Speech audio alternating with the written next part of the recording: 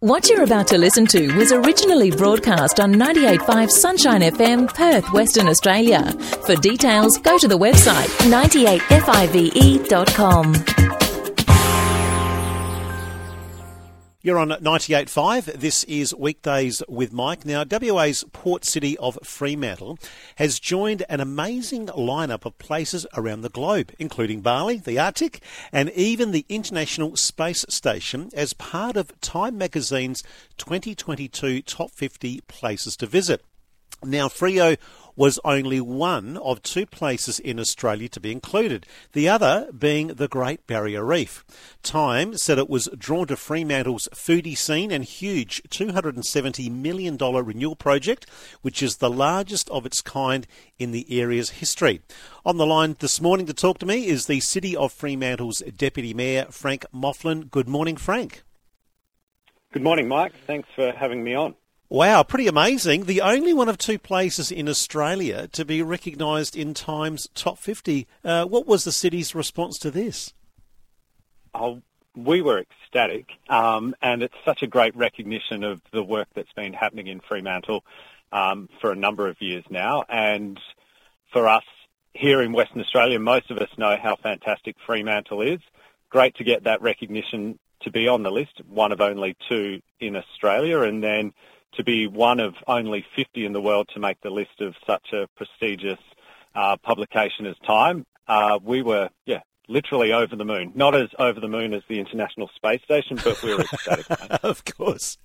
Hey, Frank, in your personal opinion, what is it about Freo that sets it apart and makes it worth visiting? Well, I think it was interesting, the line that Time used, eat, drink and be Aussie. And, that's playing very much, of course, to their audience. But there is that very special part of Fremantle, which is about our history and culture, but also that connects to our maritime history. So that part about being Australian and having that experience of being able to meet friends, family and come together, whether that be in an experience of a cultural experience, going and seeing arts, live music, going to a venue and being able to eat some of the best food that's on offer in Western Australia, or whether it's going down to the beach, spending time with family, swimming, and doing all those great things that we all love to be able to do here. So I think it's in a strange kind of way, very iconically Australian, but distinctly Fremantle. Now, Frank, this isn't the first time Freo has been recognised. In 2016, Lonely Planet listed it among its world's top 10 tourism cities. What does it mean for Fremantle and, in extension, the City of Perth to be recognised on a global scale? Yeah, well, for us, it's tourism is an important part of the economy of Fremantle, and to be able to continue to get our name out there and that recognition globally is vitally important for our local businesses and community more broadly. And just to clarify, I think you said the City of Perth there. For the City of Fremantle, it is, as I said before, recognition of the work that has been going on for some time to both revitalise, but also promote the great activities, events and businesses that exist in Fremantle and provide those reasons why people would like to come to Fremantle, whether it be a local coming for a day trip or someone from interstate coming to stay for days, or our international visitors who really we've missed over recent times. And it's important for us, coming out of the COVID experience and having our borders open, that this international exposure keeps that in front of people's minds when they're thinking about a destination to travel to. It's quite interesting as we're talking, like here it is, and it's often the way it's in our own backyard, on our doorstep, and we probably, like most places around the world, we probably take it for granted. I think so. You're most probably right there, Mike, that we kind of go, oh yeah, that's just Freo. But when you do go and stack it up against other locations, that's when you realise things are special here in Fremantle. Yeah.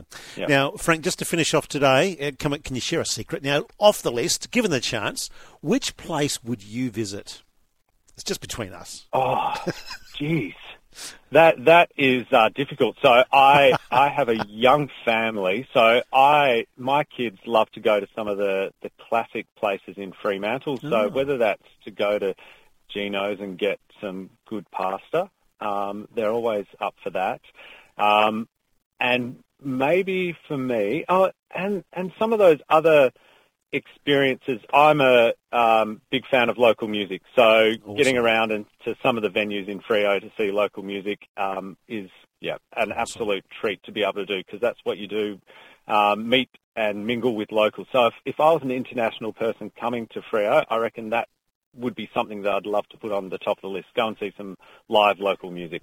Well done. Frank, we are out of time, but really appreciate you coming on and sharing what's happening in Freo today. Thanks, Mike. Have a good day. Awesome. My guest on the line today has been the Deputy Mayor of Fremantle. That was Frank Mofflin. For more details on this and other programs, contact 98.5 Sunshine FM, Perth, Western Australia, or visit the website 98five.com.